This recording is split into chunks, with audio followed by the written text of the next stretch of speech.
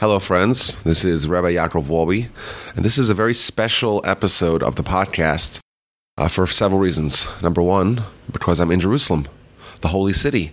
Today's Sunday, March 11th, and several days ago, on Thursday, my eldest brother, Eliezer, Eli, he made a wedding for his daughter, my niece, Shoshana, and thus I flew in to Israel to celebrate.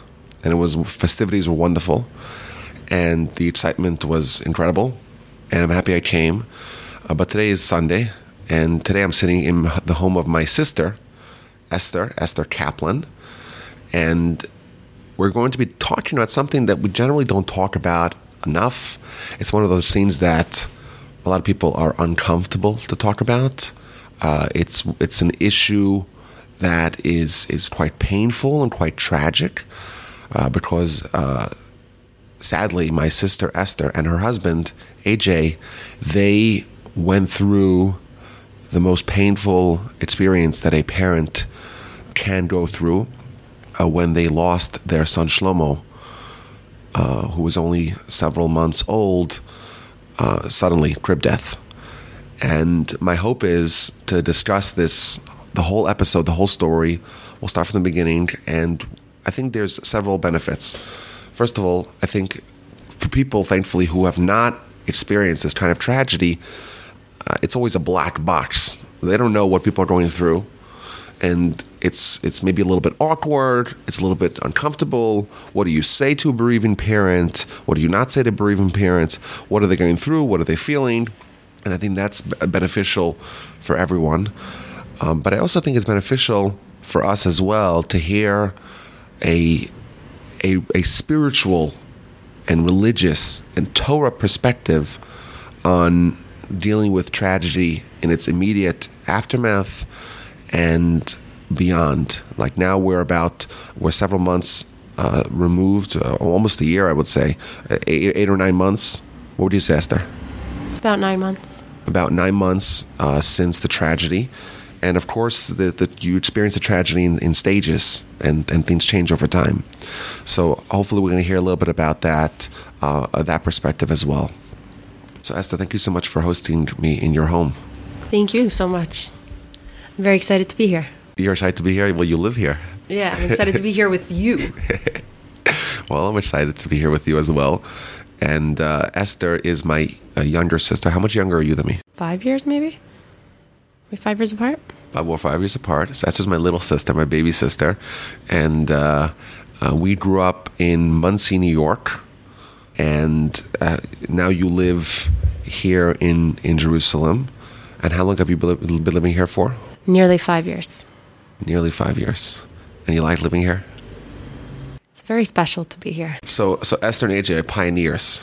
They are, even though they're both American, they are living in Israel because Israel is home to some of the greatest Talmudic institutions that our planet has ever seen. And the Mir Yeshiva, the yeshiva of which I too am an alumnus, is proud to have AJ Kaplan as a member in their ranks. So you got married in 2013. Correct. In June. And right afterwards you moved to Israel? Yeah, in August. So in August, you moved to Israel. So it means in August 2018 is going to be 5 years. Yep. Now, when was Sarah born? Sarah was born in April 2015. So several years after you got here, Sarah's born. Sarah is an adorable and delicious and sweet and cute girl with the most robust, delicious cheeks that you could ever pinch. And she's actually right now in childcare. Yes. In the same building that we're in here today.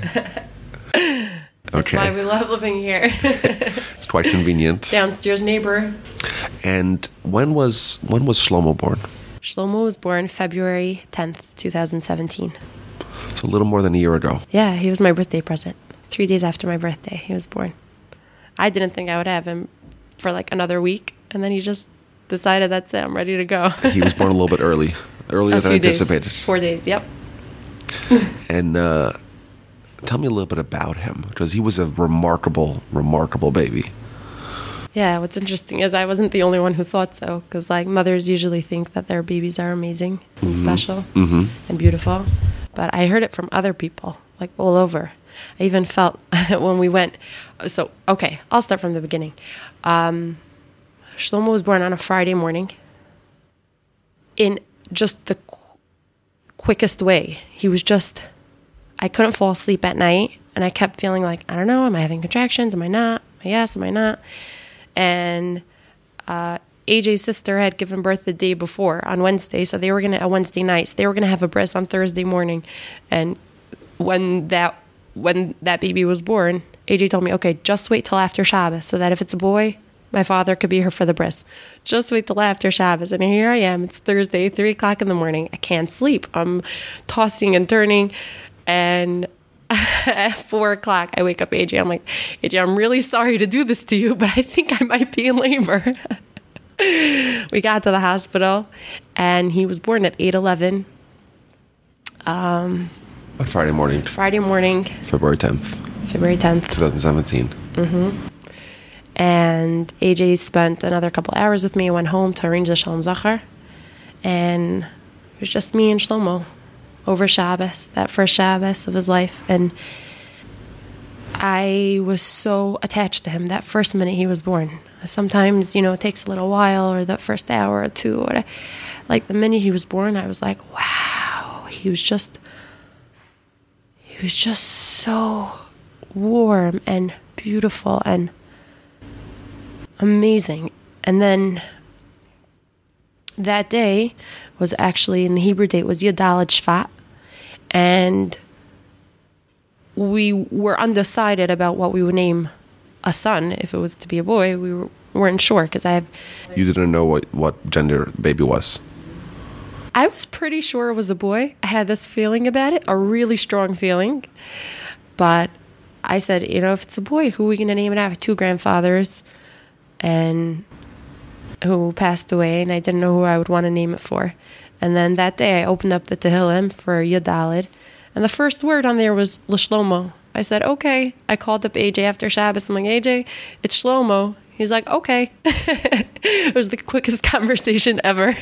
So just to explain that for those who didn't understand what exactly happened there, the Book of Psalms, the Book of Tehillim, is broken up for people who want to say it once a month.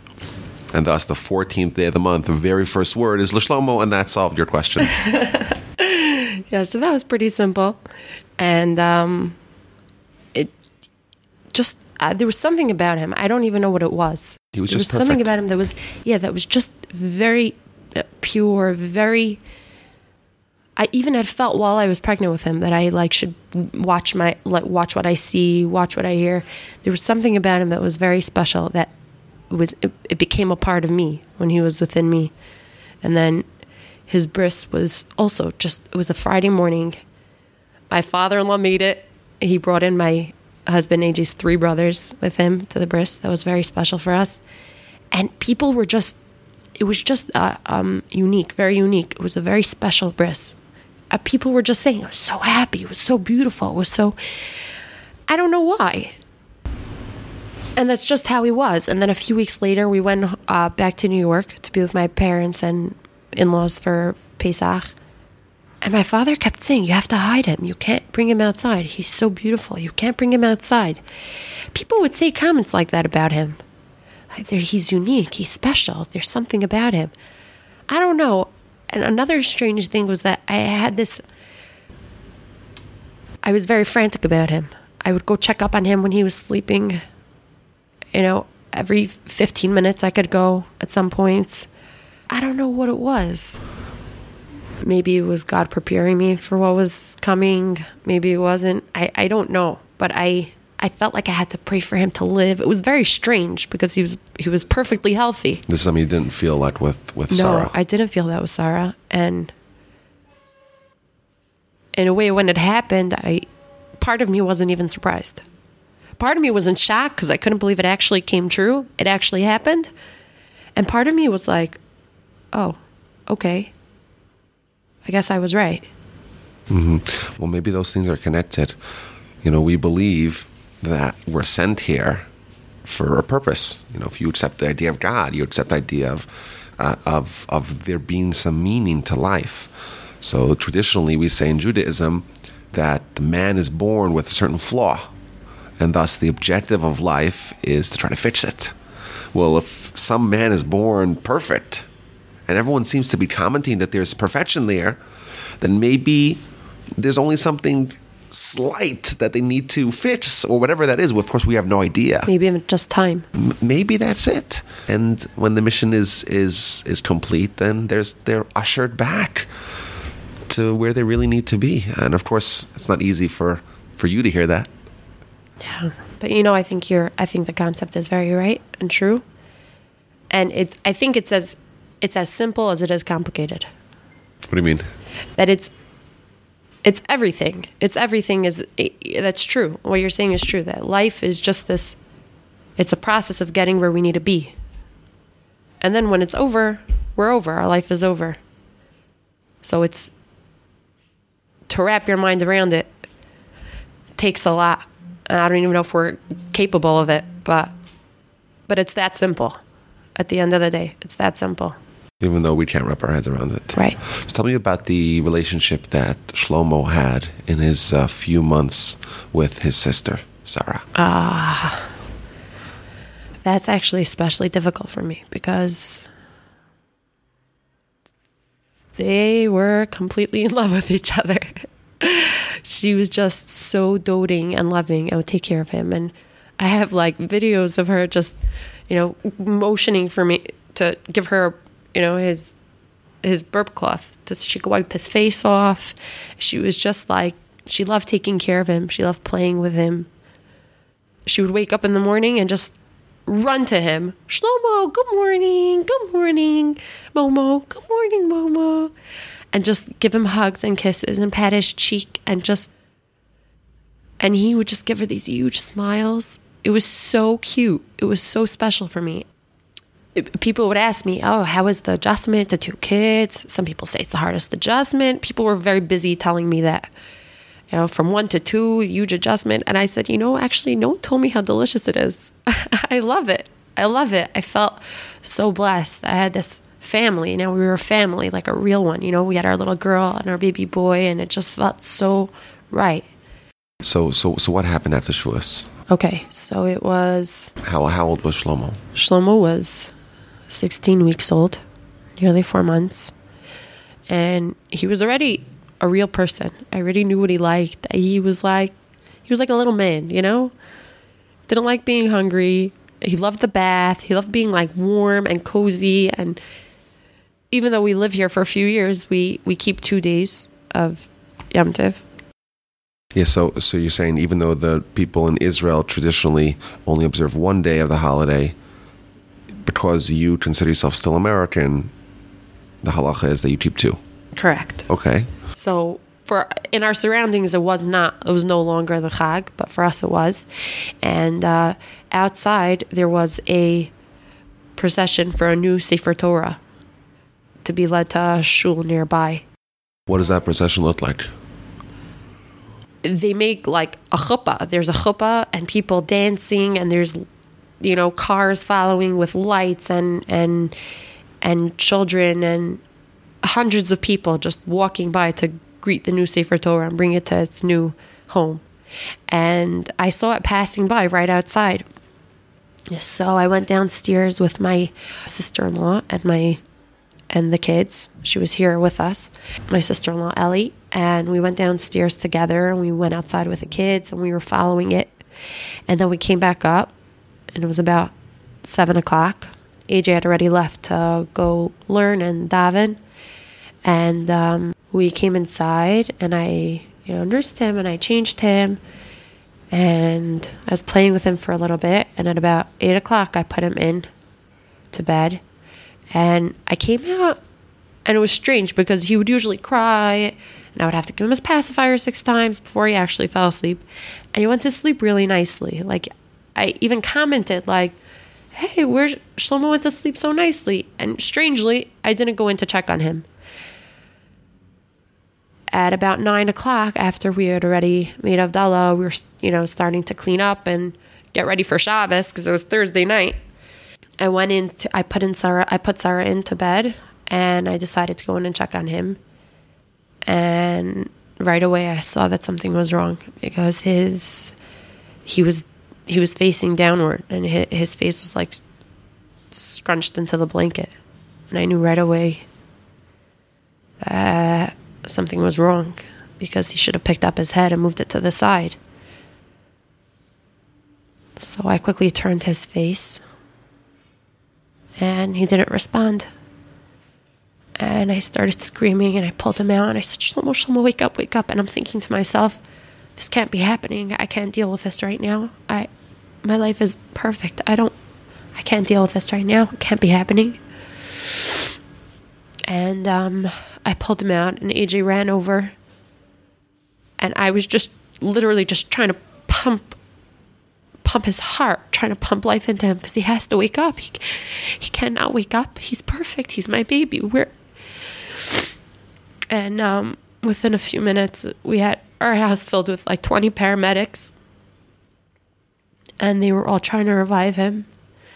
And we were sitting in the living room just complete shock of what was going on. And after about 40 minutes or so, they said, okay, we're going to take him to the hospital. And I remember just thinking to myself, why are we taking him to the hospital? Like, what's going to happen? You've been here for 40 minutes. But they took him, and we followed with my brother Ellie, sister-in-law Malki. They drove us to the hospital.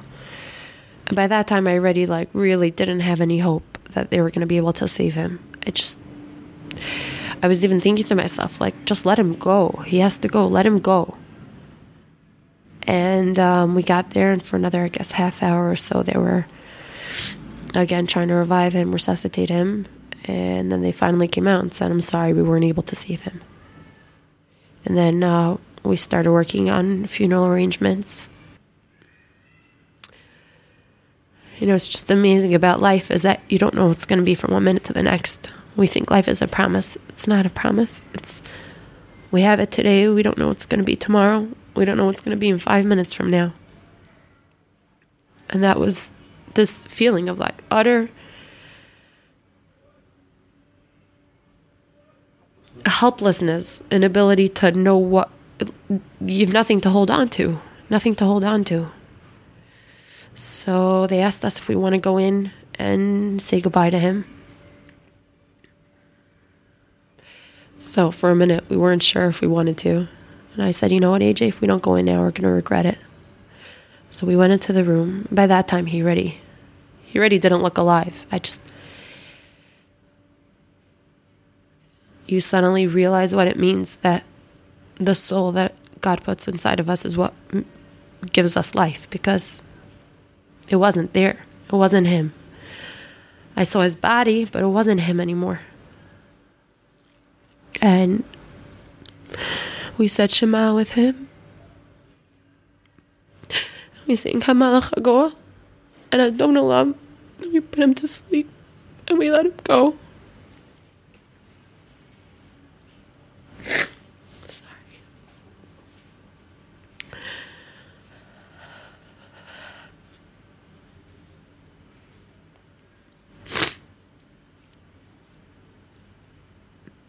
And by the time they were trying to make all the arrangements and getting everything together and figuring out where we would be buried, they weren't sure if they would be able to bury him that night. Sorry. Or if we would have to wait till the morning.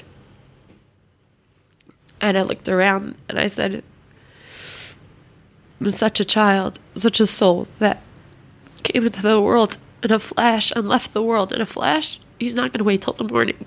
They're going to bury him tonight. And 5 minutes later, they got the go-ahead. And the funeral was set for 1:30 in the morning. Early Friday morning. Early Friday morning. How many weeks after you were having those contractions middle of the night? Yeah, exactly 16. Exactly 16 weeks later. Yeah. So there were about 60 people there.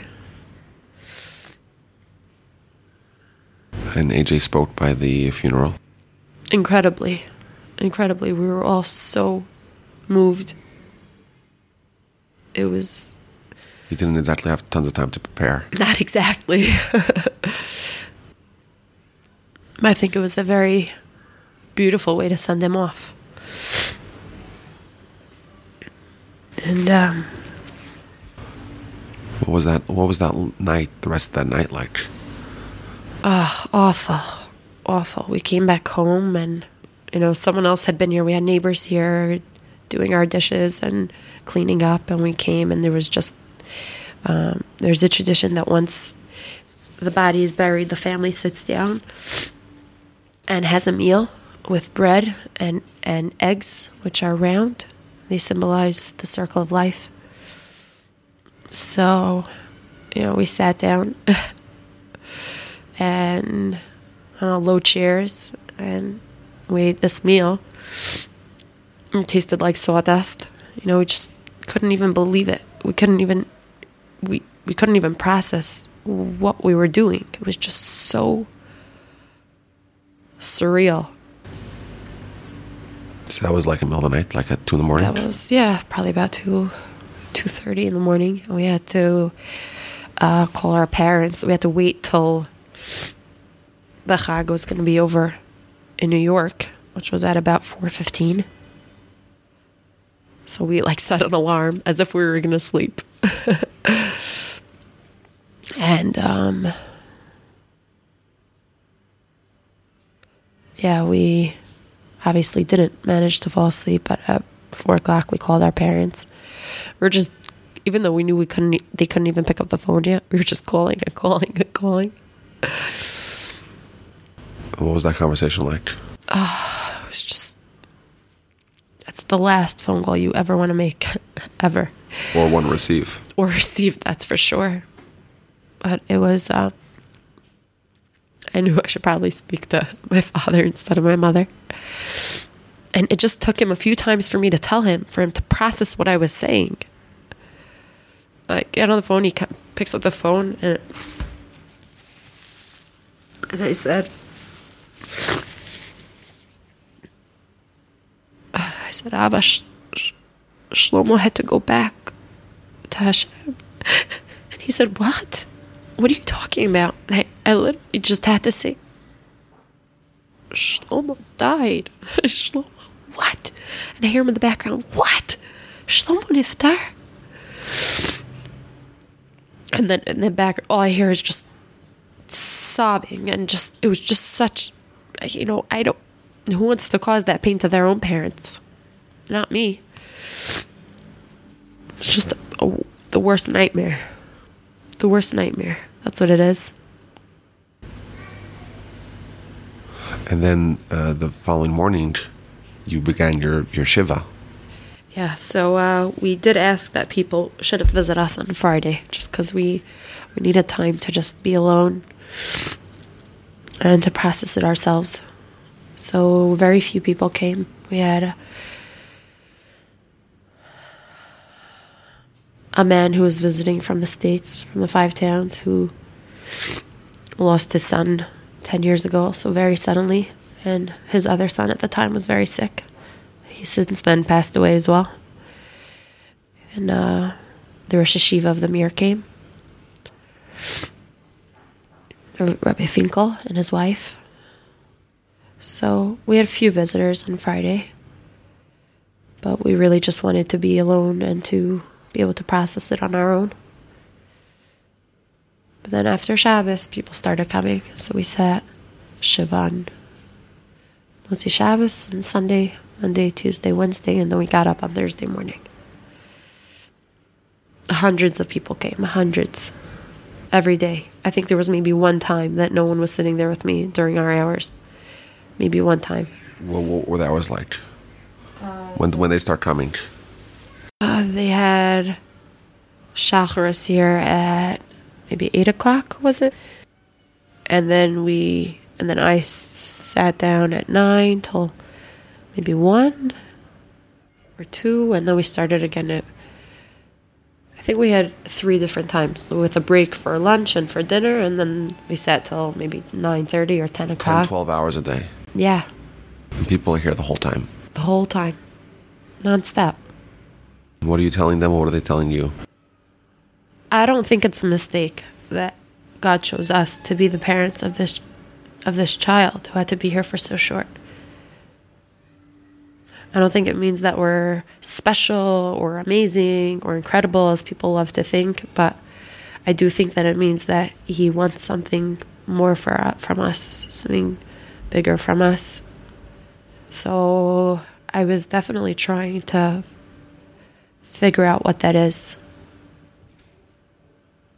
Tap into it. Even though it is, I mean, we're still going through it. I don't say what we went through, I say what we're going through, because every day is still a challenge. It still seems so fresh and raw. But even though so much of it is dark and unknown, I feel like there is always, when we're able to look at it that way, there's a certain clarity. There's a certain clarity of knowing exactly what, like you said, what our purpose is. And that a life well lived means that a person came to this world, did what they had to do, and went back up more pure. So we were trying to give ourselves the strength to be able to see that. And I would say for the most part, people were very sensitive, very caring. There were a few people who made up for it. Who Said ridiculous things. Or things that were extremely unhelpful. Those people were well-intentioned, just misinformed? I hope well-intentioned. But certainly misinformed. That's for sure. Yeah. Or giving suggestions of why it happened, or maybe it was because of vaccines, or maybe it was because of this or that. And that's not what you need then, or ever. Or ever, yeah. It was intense, but it was very important. So you have 4 or 5 days here of non-stop foot traffic. People coming by the hundreds to visit you and AJ and to help you mourn and grieve. Yeah. I want to read a letter that you wrote and that you hung up on the bulletin board in your building. So this is a letter that you wrote during the Shiva? Yeah, I wrote it, I think, on Motzei Shabbos. Right after Shabbos. Right after Shabbos. So you still haven't had tons of people here. Right. And this you hung up in... we hung it up right out the door. Oh, on the door. Right outside the door. Okay, on the door. To all our dear neighbors, family, and friends, we would like to thank all of you for your kindness and concern throughout this tremendously difficult time. And I'm just going to translate the Hebrew words into English. We merited to host a beautiful and pure soul for exactly 16 weeks before the Almighty decided that it was time to bring him back up to heavens. Shlomo brought us so much joy. His smile lit up our entire world and filled our home with so much goodness. We've given much thought to how to give our baby Shlomo's soul a spiritual ascension, a pure, perfect soul returned to its maker as the holiday of Shavuos came to a close. We would like to ask each of you to accept upon yourself, to commit yourself to increase some matter of holiness, be it in the purity of speech, regarding your eyes, ears, or mind, a small, manageable commitment in the merit of Shlomo, Alav Shalom, ben Avram Yochanan Ner Yair Shlita, so that his soul will soar yet higher and be an advocate for all of the Jewish people. Again, we sincerely appreciate the outpouring of kindness and love and means the world to us. May we merit to greet Messiah speedily in our days together. Signed, AJ Nestor. When did you decide to write this letter, and why? Sometimes in life, we're kind of on auto drive. We just go and we kind of forget about certain things, or our purpose, or our goals, or who we are. And then I think sometimes God kind of gives us a shove to remind us. It's those times that have the biggest impact on us. So at that time, I was having these feelings so strongly. And I felt like I was in a position where I could share it with those people who care for us, who were coming to be with us at that time. You just felt like you're being moved to, you have to write this letter, and because you're so present. Yeah, it was a time of huge clarity. Like I said, even though it seems so dark and unbelievable because we don't know what goes on in the upper spheres, and we can't know because we're on this side. But it was a certain clarity of vision of, wait a second, this is life. This is it. This is how it goes for all of us. So Shlomo had a shorter cycle. Some of us have it longer, but it's all the same thing. We all came from the same place, and we're going to go back to the same place. What are we going to put in between? I want to switch gears here, and I want to talk about, from the other side. So you had hundreds of people here visiting you, and I'm sure many of them, maybe even most of them, don't really know what to say to a parent who lost their child at 16 weeks. Like, what are you supposed to say? So my question is, just from the other side, I'm sure a lot of people, like you mentioned earlier, a lot of people say some really, really dumb things, really insensitive things. But I imagine that they weren't trying to be hurtful, they just didn't know what to say. So maybe, you could help the audience by telling them, like, what does a mourning parent want to hear and needs to hear? And what does a mourning parent not want to hear and absolutely should not be told? So we've been on the other end for most of our lives. And in 1 second, we suddenly came to this place of like, we're the ones that people are talking to and saying these things to, or not saying these things to. I think that everyone's different because I've spoken to other grieving mothers, and I do see that everyone's different. I even see with myself. Sometimes what works for me for 1 minute and is helpful to me, the next minute is not helpful at all.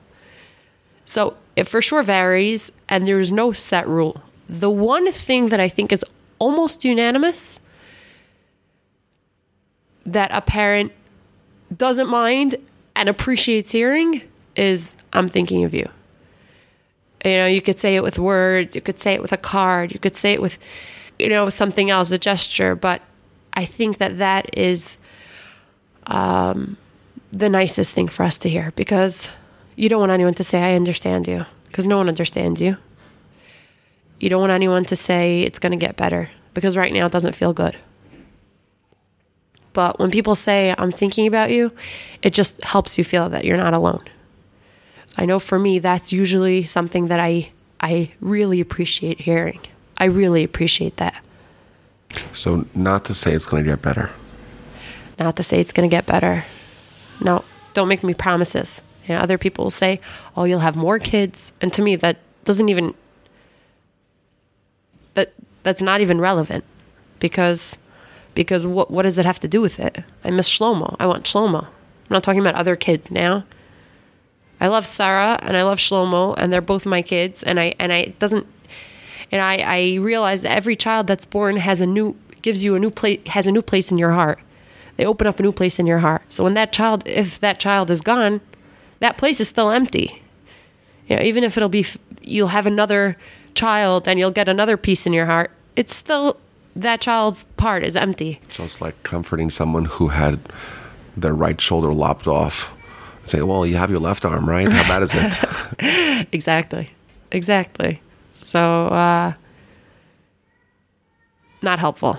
Not helpful. Was there anything particular that someone said here during the week of Shiva that really resonated with you and really, really hit the mark that you can remember?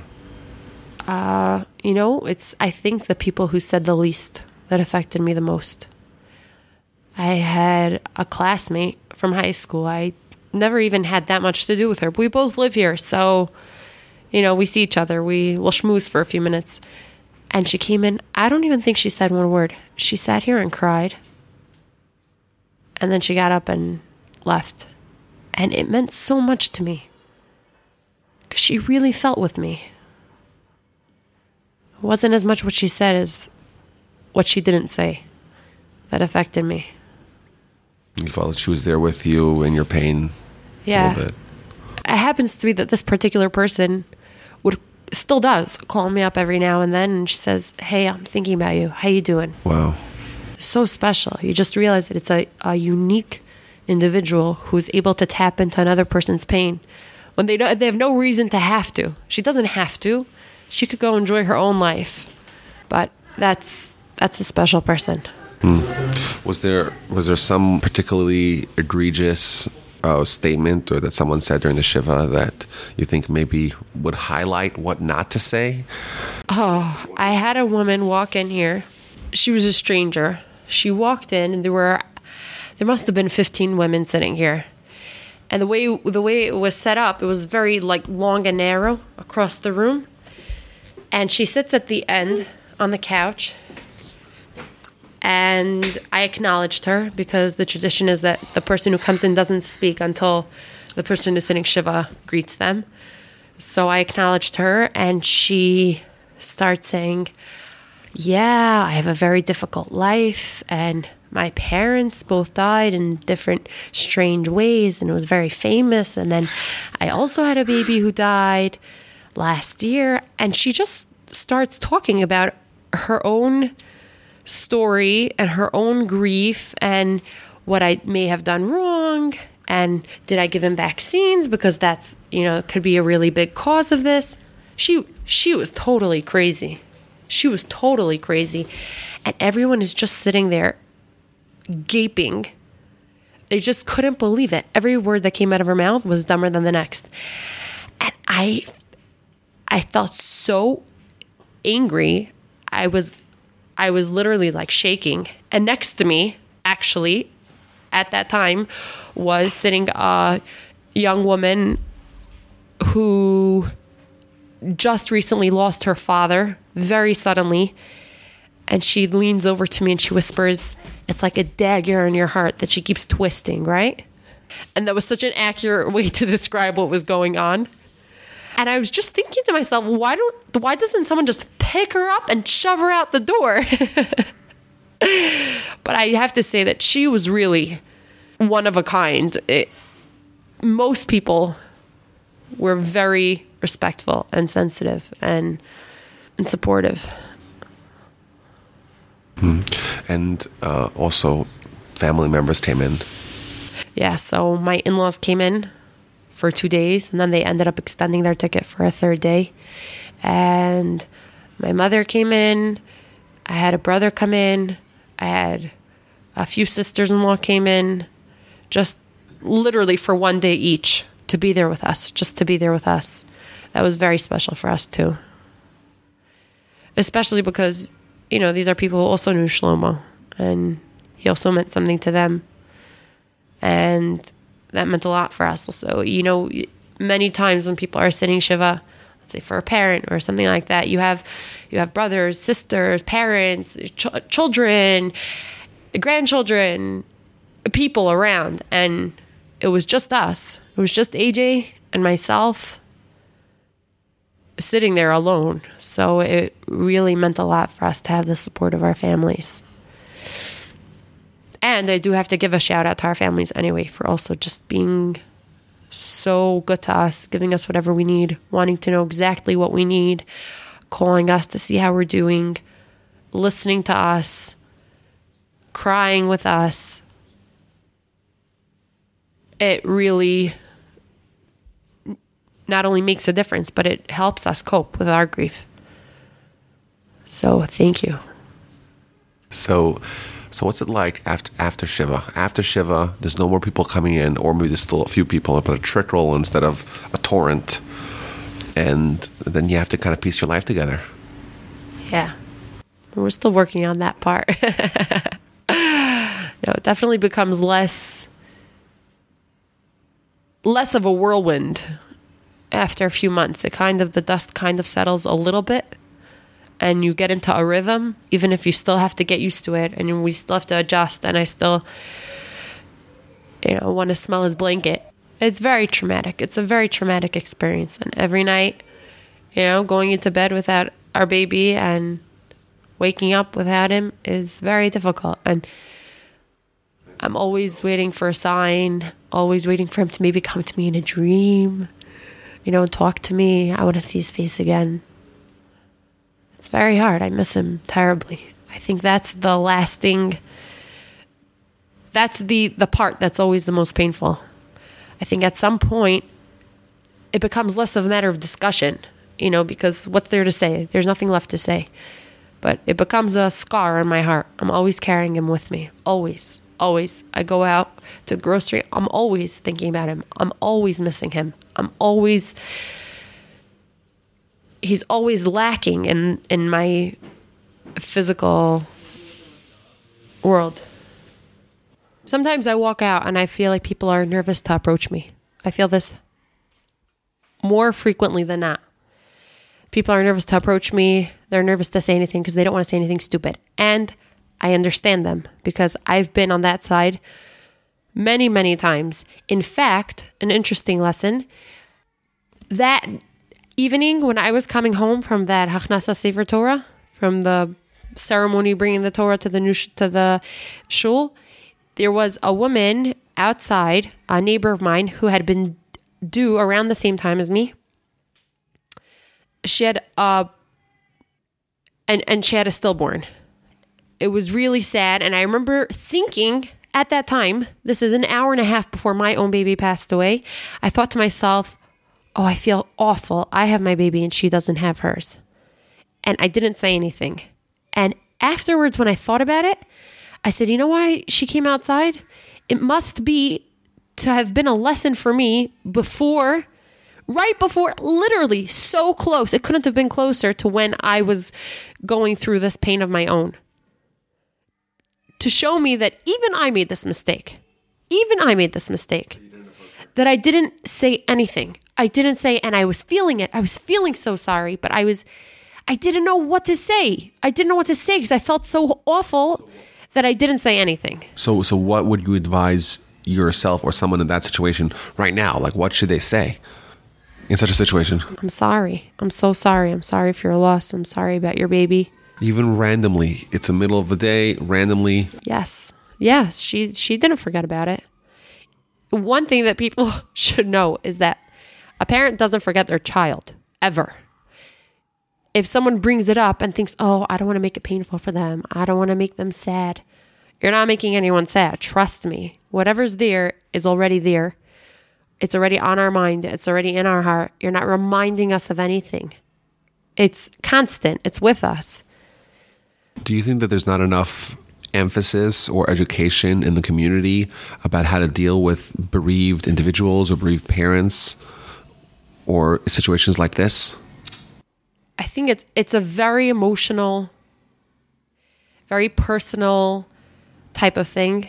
I think parents vary in their reactions and what they want people to do. I happen to be a very open type of person, and I appreciate when people ask me what I want, or people ask me how they want them to approach it. Not everyone's like that. And besides for that, it's very difficult to do that. Only a very emotionally in touch, emotionally healthy person could go up to another person and say, listen, I want to do whatever you need me to do. What is that? It's a very difficult thing to say to another person. It really is. And I understand that and I know that. So usually the smartest thing is on the, silent end. But like I said, I do think that I'm thinking of you, or I'm sorry for you, or even just a hug, it goes a long way. I think you usually can't go wrong with that, even if there's nothing to do. Now, tell me about how things changed. So now we're 9 months. So we spoke about the Shiva, and the Shiva, you felt like you're being just guided, like you're just so clear what you need to do. But then after the Shiva, and people stop coming, and it's slipping away, like you feel it's slipping away from everyone else's mind, but it's still fresh and raw for you. How are things changing? Like, do you notice something different like a month later or 2 months later or 5 months later? Is it getting better? Is it getting worse? So grief is a very interesting process because it does have stages, and it's interesting to see myself going through the stages. You know, when I'm angry or when I'm sad or depressed or just feeling it or feeling hopeful.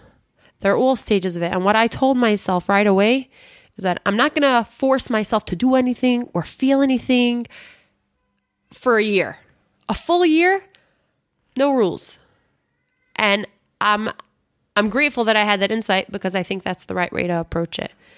I think God put into this world this grieving process. That's the way it's supposed to be. Yes, you're sad. Feel sad. You're angry. Feel angry. Don't try to resist. No, it's part of it. You have to go through it in order to get through it and get past it.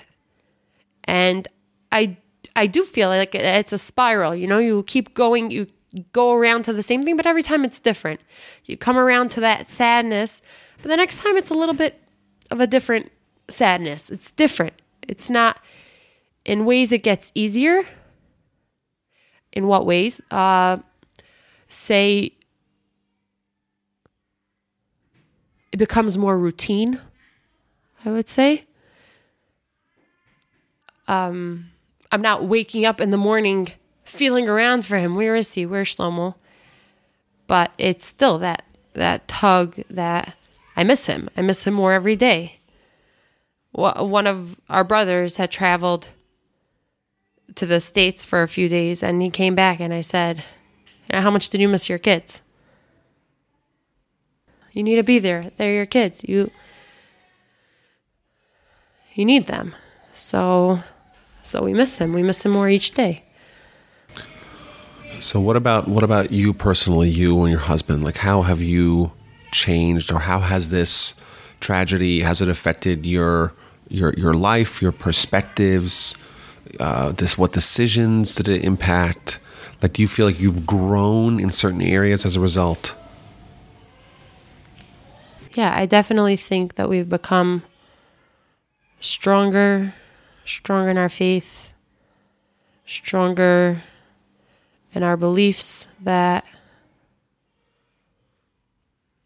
we're going to see a redemption, that the soul is eternal, that God runs the world, divine providence, everything's preordained, that it's a bigger picture. It becomes part of our daily mantra and part of what we tell ourselves every day. Because we're living it. So definitely becomes truer. And also on how precious life is. It's so precious. How important it is to love our family, our children, our spouses. Like, this is it. We're irreplaceable to them, and they're irreplaceable to us. I think there's no bigger greatness than trying to do the best we can to be the best we can. Try to figure out what it is that God wants us to learn. And I think it's true. I think, actually, we spoke to a rabbi, and he told us this, and it really resonated with me. He said, God is not cynical. He's not out to get you. He wants to educate you. And that's why sometimes when he tests you, it's in the areas that it's the hardest. Not because he's laughing at you, but because that's where he wants you to grow. So I think that's true, and it gives a good perspective on it, that we're on the same team. He wants the best for us. He wants good for us. It also helped me in many ways to try to let go. You know, we try to be in charge of things or try to be on top of things. And I kind of, not even fully consciously, but even subconsciously started telling myself, okay, you know what? Doesn't matter. What gets done, and what doesn't. Whatever's going to happen is going to happen. We do the best we can. We leave the rest up to God. And I think in that way, it really my life has changed, really. And then, of course, just, in the day-to-day life, it's different. You walk out, you're in a different sphere of people. So I always feel like I have to make myself approachable. and I do want to be approachable. I want to be normal. But even if circumstantially I'm not, I don't want people to relate to me weirdly or differently, because I am still me. What did you tell Sarah? Like, how does she process this? I think children are amazing, incredible individuals. I think they have a very simple faith, I think. She woke up the next morning and right away she says, "Shlomo, good morning, Shlomo." And she's about to run into the room, and I'm like, my heart literally was like caught in my throat and I couldn't breathe. And I'm like, here we go. I tell myself, Esther, this is the moment you have to tell your daughter that her brother's not coming back home. It's just the most terrible thing. Here we are 4 months ago, we gave her the most amazing gift of a sibling, and he's gone. He's not coming home now. I sat her down and I said, Sarah, Shlomo went up to Hashem in Shemayim. So that's what I said. I just said that God took him back. And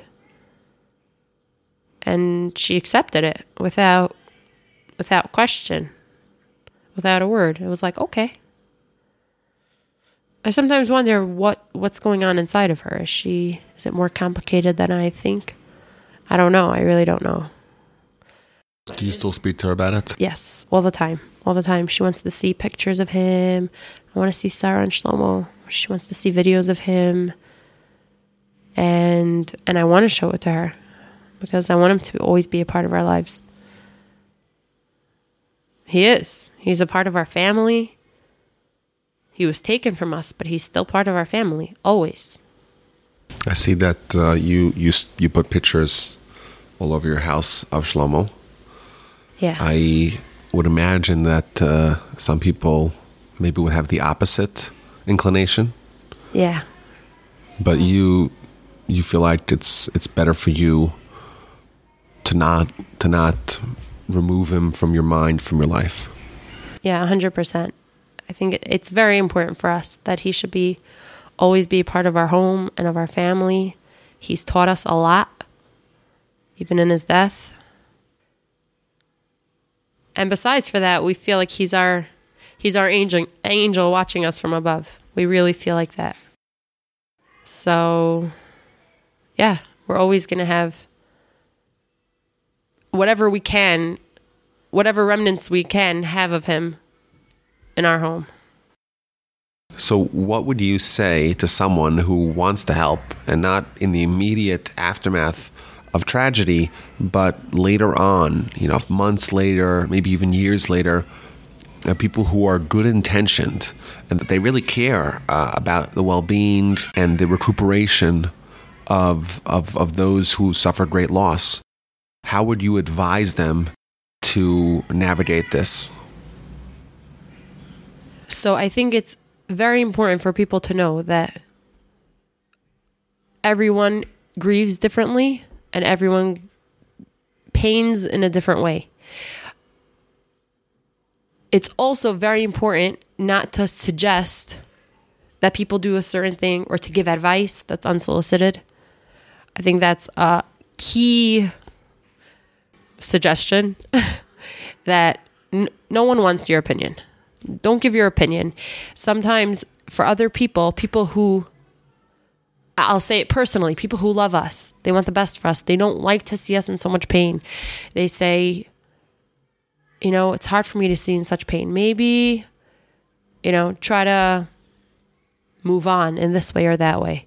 Maybe try to. It has the opposite effect. That's wrong for us. what's right for us is for someone to say, I'm here for you for whatever you need. If you need anything, I'll be here for you. So what are some of the suggestions that you may have heard that rubbed you the wrong way? Or so one example is we had a family friend who had visited in Israel. Mind you, we never heard from her during Shiva. She never called us or contacted us or tried to reach out to us. And one day we got an email forwarded from 3 other people that she had contacted a friend of hers who was a therapist here in Jerusalem. And she said, oh, we have family friends who just lost a child. And, would you be willing to see them or to talk to them, to counsel them? And she had responded, the therapist had responded, oh, so nice to see you care for them. Have her reach out to me. Now, she forwarded this to someone who forwarded it to someone else who forwarded it to a family member who sent it to me. Now, this was, I understand, very well-intentioned. She really just wanted to do the right thing and help us through this. But that was not in any way helpful. She didn't show us that she cared.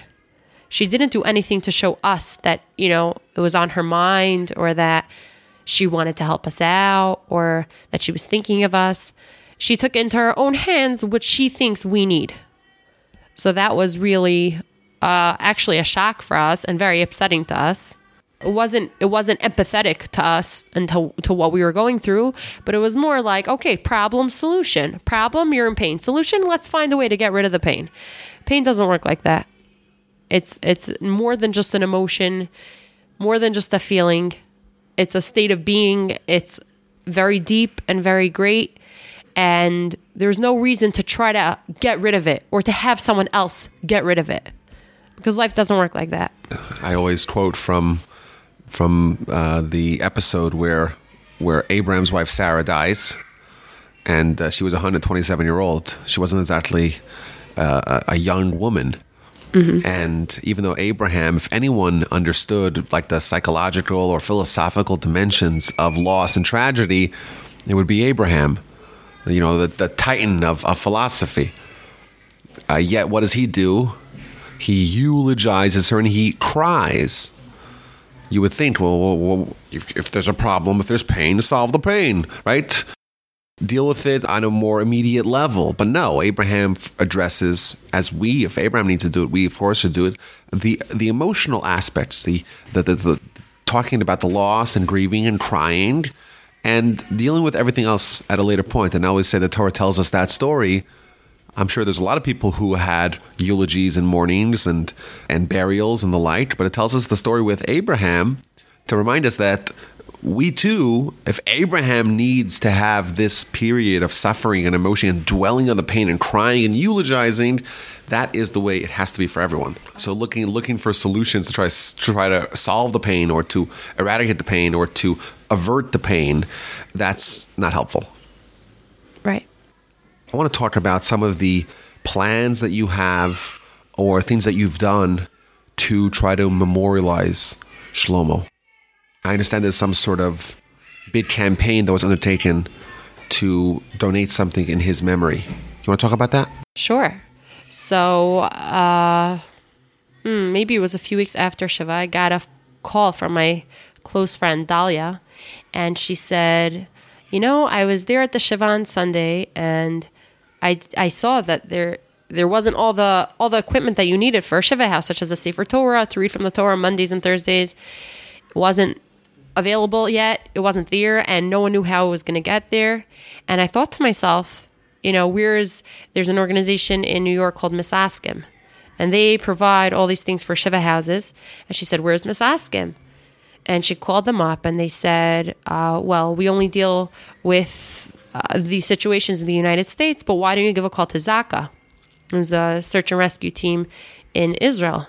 They should have more information for you. And she called up Zaka, and they said, well, actually, we have warehouses all over Israel that contain all the equipment that you need for a Shiva house, but people have to come pick it up on their own. And she said, you mean people have to come with a van or a truck and pick it up on their own? They said, yep, we don't have money for a truck.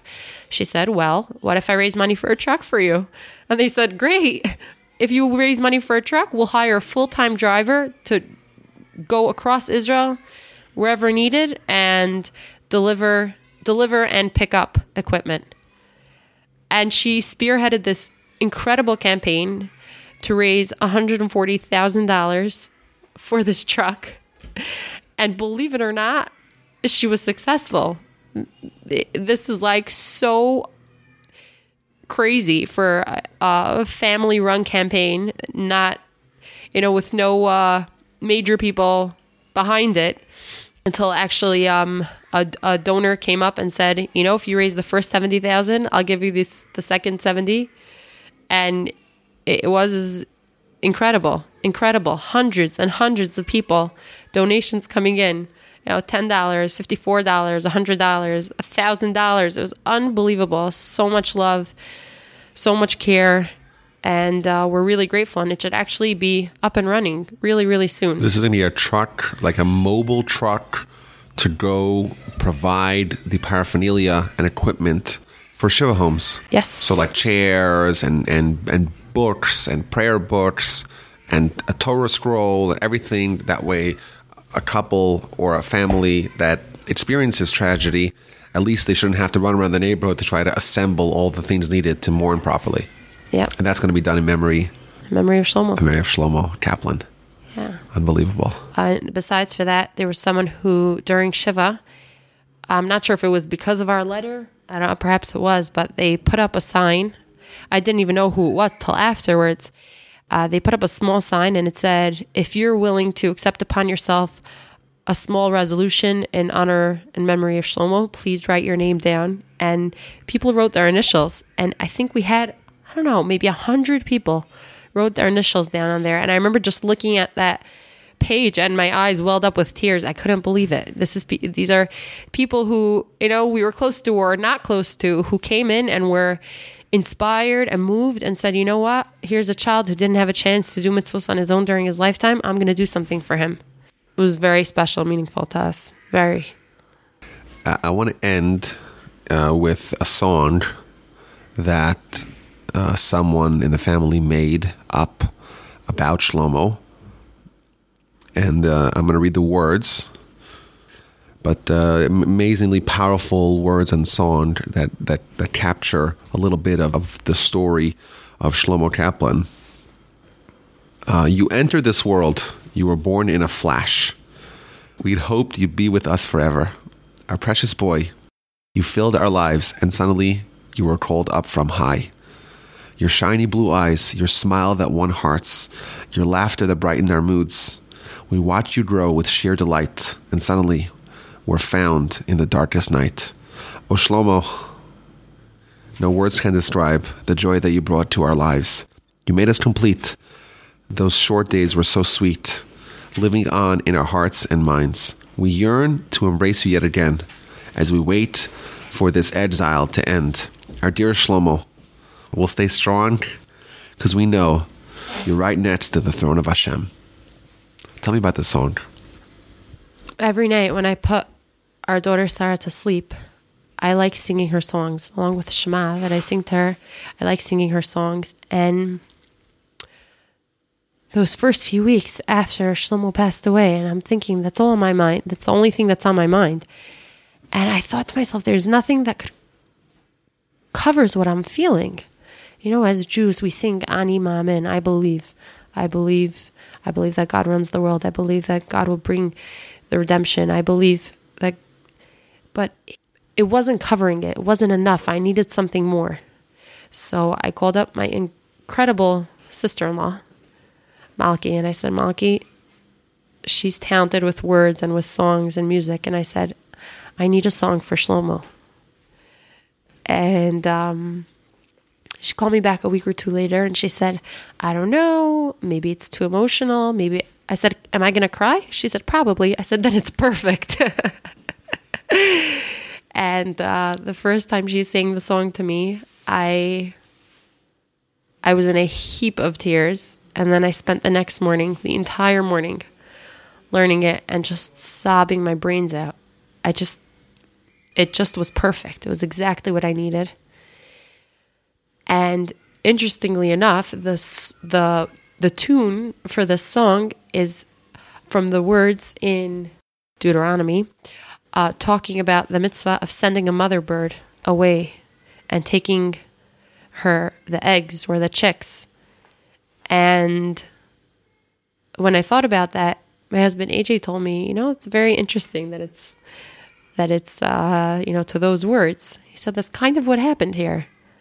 When you happen upon a nest of a mother with a young chicks or eggs, you send the mother away and then you take the chicks or the eggs. And then you'll have a long, beautiful life. And then he said that's what God did. He sent you away and he took your chick. And you'll have a long, beautiful life.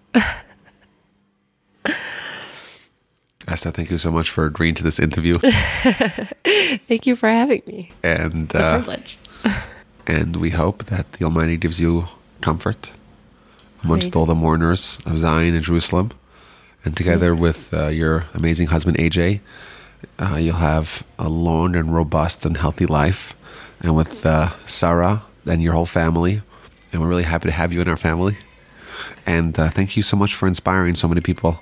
Thank you. And taking this loss and sharing these amazing lessons and insights and inspiration with everyone. It's a pleasure. Thank you.